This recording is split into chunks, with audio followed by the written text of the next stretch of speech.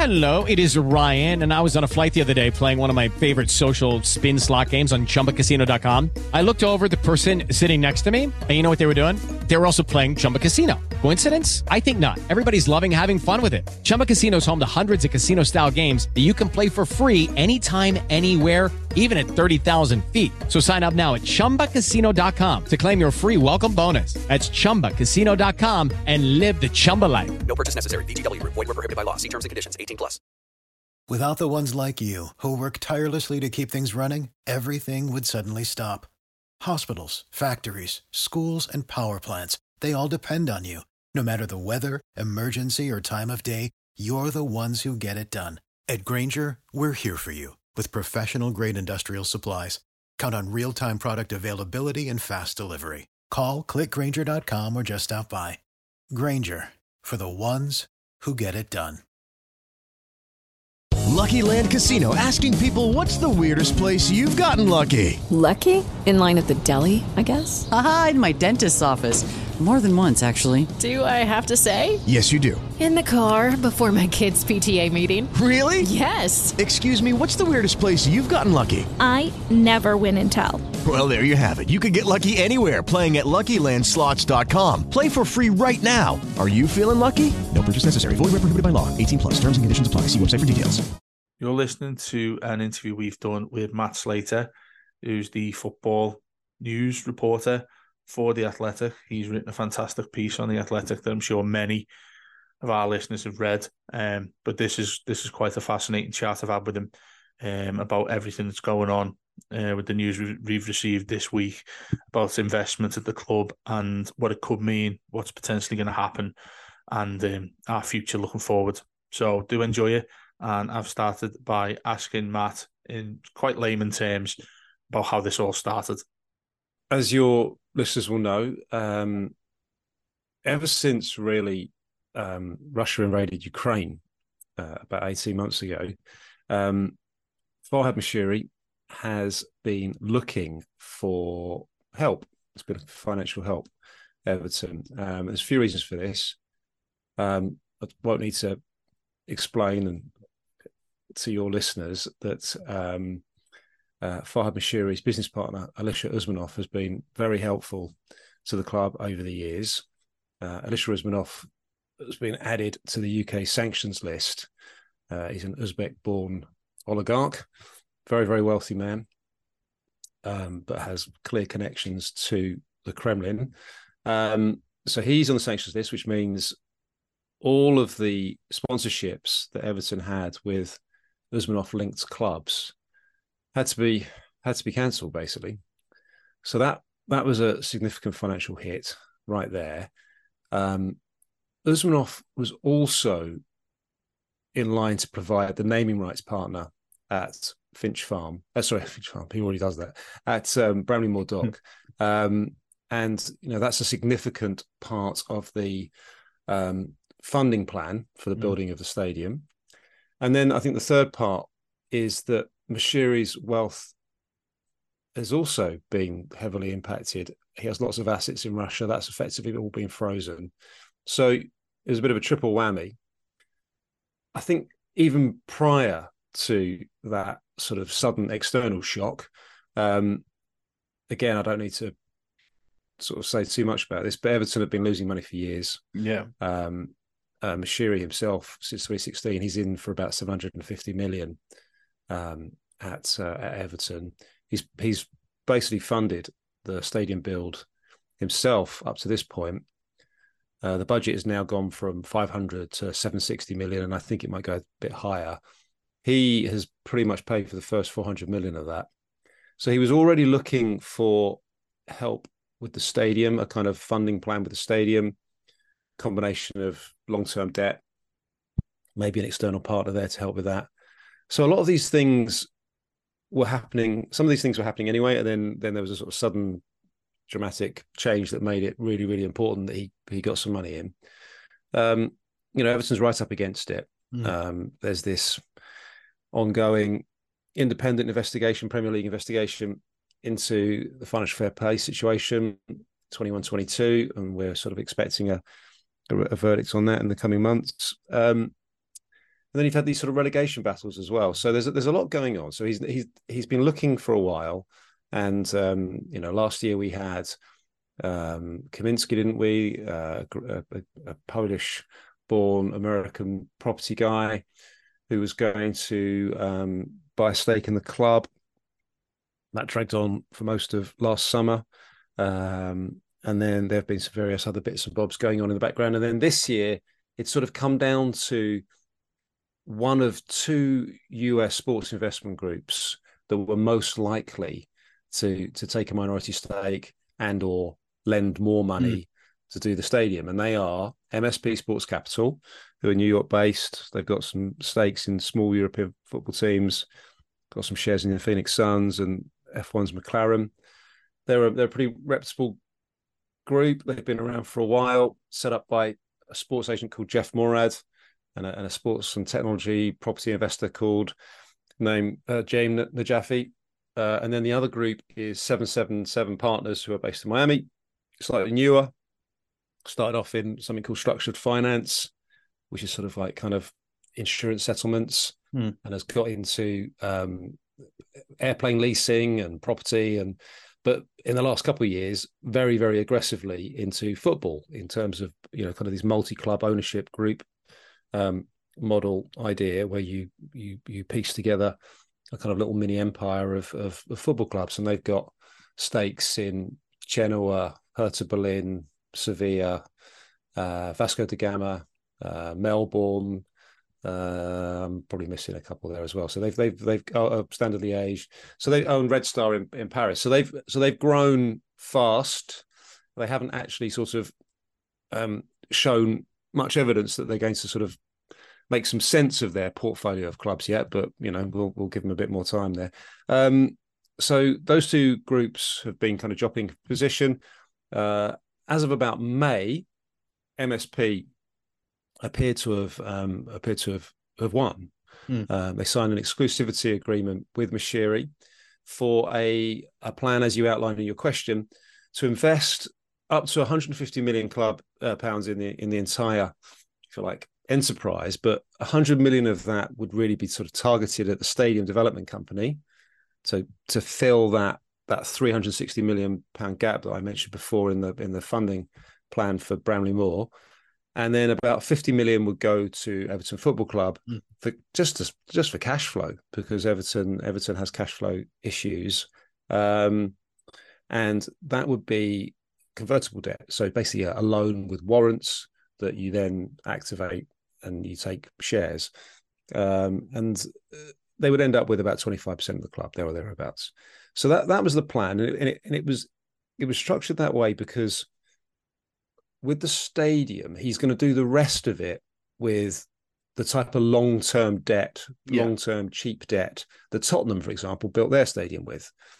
But to sort of trigger that, to secure that, those lenders, and he's commissioned JP Morgan and a Japanese bank, MUFG, to do that work, wanted more security, wanted more certainty. They wanted somebody else with skin in the game, i.e. equity in the company, to do some of it to lower their risk profile. So that's why the MSP money into the Stadium Co with shares was important. It was to sort of secure that whole funding package for the stadium. And then the other bit of what MSP were meant to be bringing to the table, and again, this is something I'm sure you've done umpteen times with your podcast, is new energy, new ideas to the board, new blood, and really kind of a sort of the beginning of a route map for the future of the club. You know, where's it really going? Because it's been, obviously drifting. I haven't got skin in this game. I'm neutral here, but most outside observers would say that Everton appears to have been drifting for a long, long time, and the last few years in particular. So MSP were going to get seats on the board. A little bit of US know-how. They're always very full of themselves about that. But there's no doubt that they certainly would have brought connections to North American money, which I think would be helpful. And know-how around the stadium, I think, is probably a fair point. They certainly would have some good ideas around utilising what is still going to be, if all goes well, a pretty amazing asset for the club, hopefully. So that was the plan, and long story short, it's collapsed. And it's collapsed because Everton's largest existing lender, creditor, Rights and Media Funding, Cheshire-based, slightly opaque lender. It sources its money from the Bahamas and the Isle of Man. Long-standing relationship with Everton, going back to the Vibrac days, and Robert Earl, who founded Planet Hollywood, and very infamous people. Well, and he's a former director of Everton, so they, long-standing lender. Everton's lending facility with them is now up to 200 million. Doesn't mean they've borrowed all of 200 million, but they can. They extended it in the last year. Well, this is not unusual, by the way, what I'm about to explain here. They have what's called a negative pledge clause. And if you think about it in really simple terms, you buy your house with a mortgage. And then a few years later, that mortgage is with a bank or a building society. Then a few years later, you need a bit more money. So you remortgage it with another bank or building society, but you don't tell the other lot.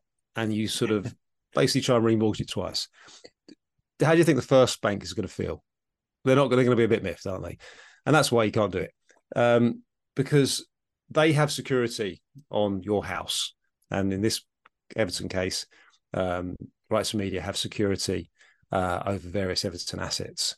So they are well within their rights to say, one, you're diluting my security, you're sort of increasing my exposure to risk here. Yeah. No.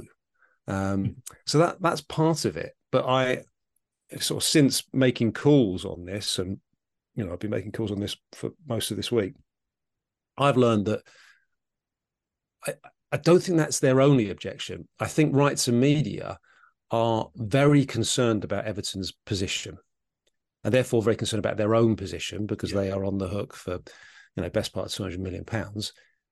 And they didn't think the MSP deal was good enough. They didn't think MSP were bringing enough cash to the table. They probably thought MSP were getting too many shares for the amount of cash they were bringing as well. But fundamentally, they think Everton needs more money, a bigger transfusion. So that's why it's collapsed. And I suppose the only kind of bit of positivity here is that MSP have continued, if you like, with one part of the plan. They are now lending money to the Stadium Development Company. Yeah. So that 100 million that was going to go for that bit of the plan is going. It's just going as a straightforward loan. So that's more debt, just more, there's no equity attached to that. So it's just more debt. They're lending 100 million. And I actually suspect that at least 40 million of that will be set aside, ring fence. I don't think it's going to happen very, very quickly, to repay some money that flowed in May from Andy Bell, who's a lifelong Evertonian, very successful British businessman. He set up AJ Bell, the stockbroking platform, in May. And we could see this at Company's House with a charge, basically a mortgage that was placed on the Stadium Development Company. He put in £40 million. Now that £40 million was supposed to be kind of a bridging loan to keep Lang O'Rourke, the people who are building Bramley Moor, keep them happy, and that he would then be repaid out of the MSP money. So that, I know that there's a lot of numbers there and lots of money going backwards and forwards, but I suppose the important thing for your listeners to get is there was this plan. It was money for the stadium, some cash for the club. It came with shares. They were going to get seats on the board. That's off because an existing lender said no, understandably so. Although you could ask questions about why they didn't work that out before. And now a loan is just gone to the Stadium Development Company. And Everton are slightly back. Well, Everton and Mashiri are back to square one in terms of their bigger problem. How do we fund this club and this stadium going forward? How much of a risk is with that? I.e., you mentioned 350 million that we still need to get the stadium essentially finished. What position would fans will be really nervous about this? What's the likelihood of that still not going ahead? Because it's quite ambiguous that you hear as your average fan that, oh, well, look at the stadium now. It looks really good. It looks like seats are about to go in soon. Is there a risk that this doesn't go ahead and it ends up as it's not going to happen? Yeah, look, there's a risk. Yeah, I mean, anyone telling you otherwise is fibbing. How big's the risk, right? So that's the real issue here. I think I think it's very unlikely now that the stadium doesn't happen, right? Doesn't finish, because it has to. Because as you just said, it's so far along. It is plan A, B, C, D, and E for Everton and Moshiri. He's so much of the sort of heavy lifting in terms of, you know, the actual heavy lifting and the money is done. So the bit that's remaining then is that last bit that was there was a plan. It was all set out in May. MSP money arrives, they get shares, therefore they are actual partners in this. That would then give the market, you know, the markets, the security they want. I was led to believe that JP Morgan and this bank that used to be called Mitsubishi had effectively secured that money. It was sort of good to go. They could have done it really, really long term, you know, kind of like a sort of 25-year thing. But I think Moshiri was leaning towards, just because of the way the interest rates are sort of going, and he was thinking, well, they'll fall, and well, then I'll remortgage in a few years' time. He was just going to get it as a 5-year construction loan. That all made sense. So look, yes, there is some doubt now about that. The 100 million has gone in from MSP as a loan. So now the question is, okay, are JP Morgan and their clients and Mitsubishi and their clients happy with that? Is that money still going to come? Is it still going to come on the same terms, same interest rates? We don't know. So, you know, watch this space. Does he have to sort of restructure that plan? Does that now have to be another straightforward loan with higher costs? So that is a live topic. You know, if all starts to really go wrong, that stadium is still an asset. It's still an asset, right? And it's still its sort of worth, its value as a business is still positive, right? It's still more value than the amount of money spent on it, particularly as Moshiri is effectively going to have to write off that 400 million he's spent. So that is a little slither of good news.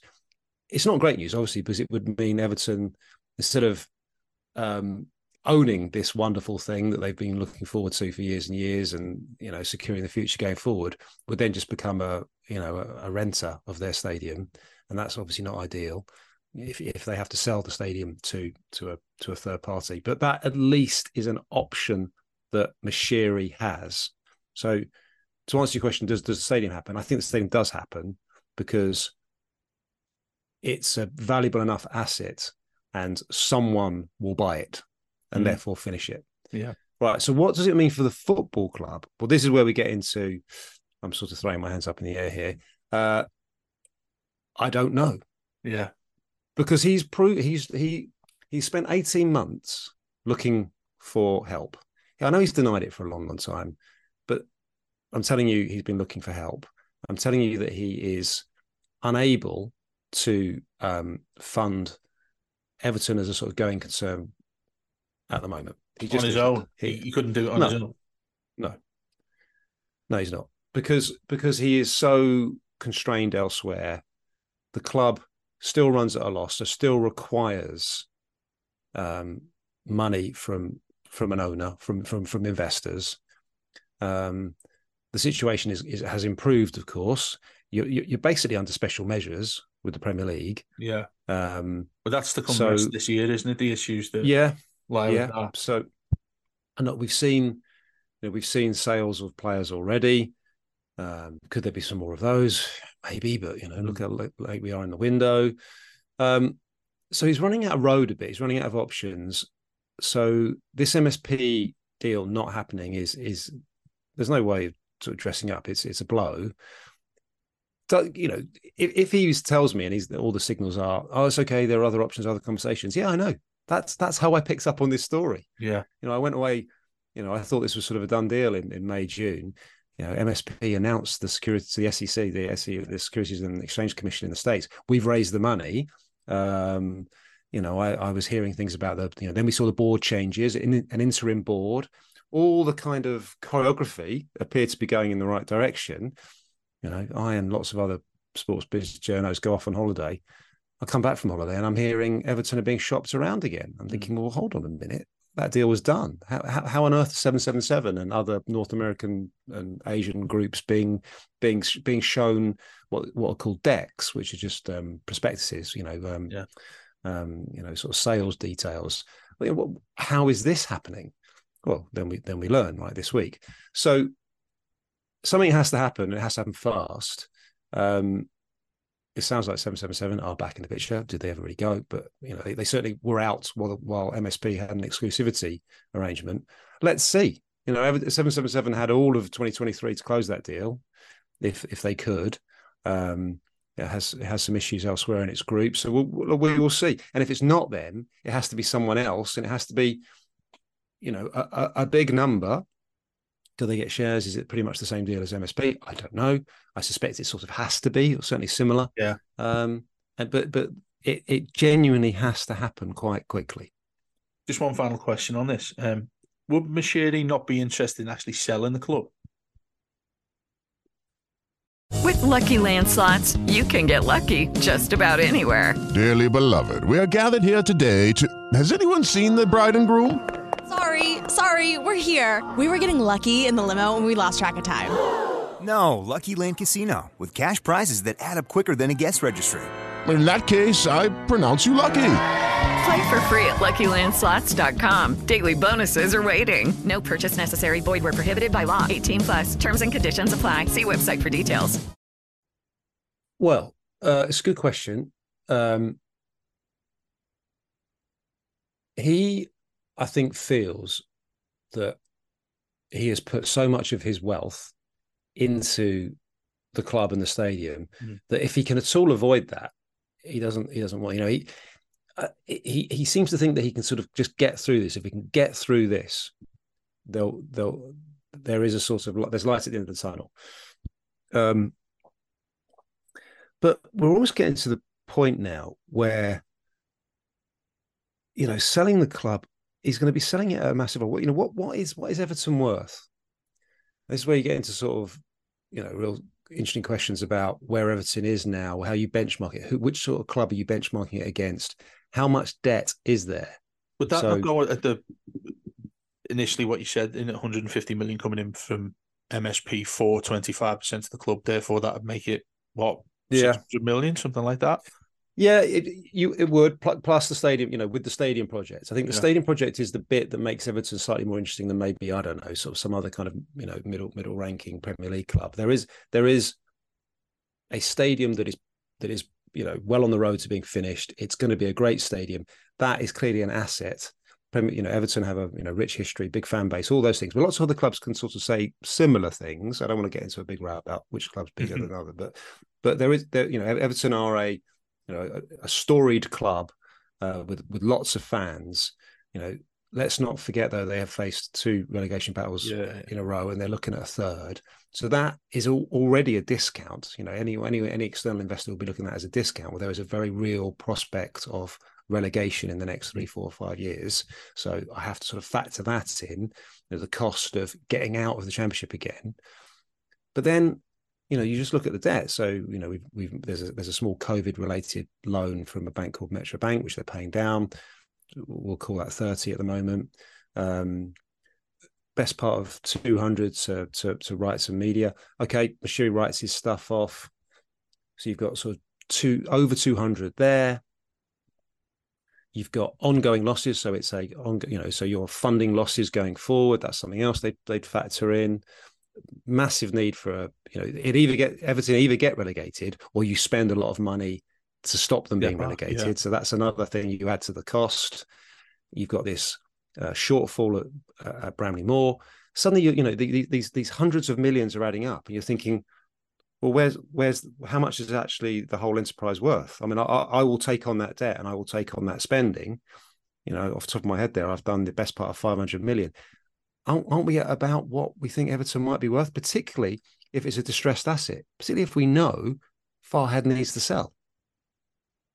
So this is would he sell the whole thing? Well, I think he's probably been thinking about that for 18 months, and he's had advisors in his head saying, oh, maybe we should sell. But what are we selling it for? We're selling a lot for £1.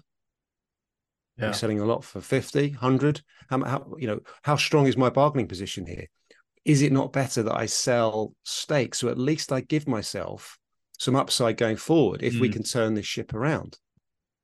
So, so my loss isn't 750 million, but in 5-10 years, I start to sort of see some upside here, and maybe the next time we sell Everton, we sell it for £1 billion. I don't know, that sort of thing. That's the equation he's looking at here. And finally, the issue with the Premier League and the financial issues that look set to be coming. How heavy can they be? I know people have spoken about maybe points deductions and things like that, but surely it'd be financial ahead of those issues coming along. I honestly don't know, David. I know this is such a burning question for fans. I have been less focused on this. I did a lot a year or so ago on it, but I've been just looking at other sort of takeovers. I've been more focused. I've been more focused on sort of Farhad and how he gets out of this than that. I mean, all I can say is, again, I'm sure you've done this on the pod before. The Premier League, if you look at their handbook and the way they sort of address these things, and Everton are a bit of a guinea pig here as well. They leave themselves huge amounts of leeway. First of all, it all goes off to an independent panel anyway. So the Premier League, take a back seat, and off it goes to, I think it's 3 very experienced jurists, lawyers, that sort of thing, and they'll have a good old look at this. But they have an enormous amount of discretion as to what they want to do.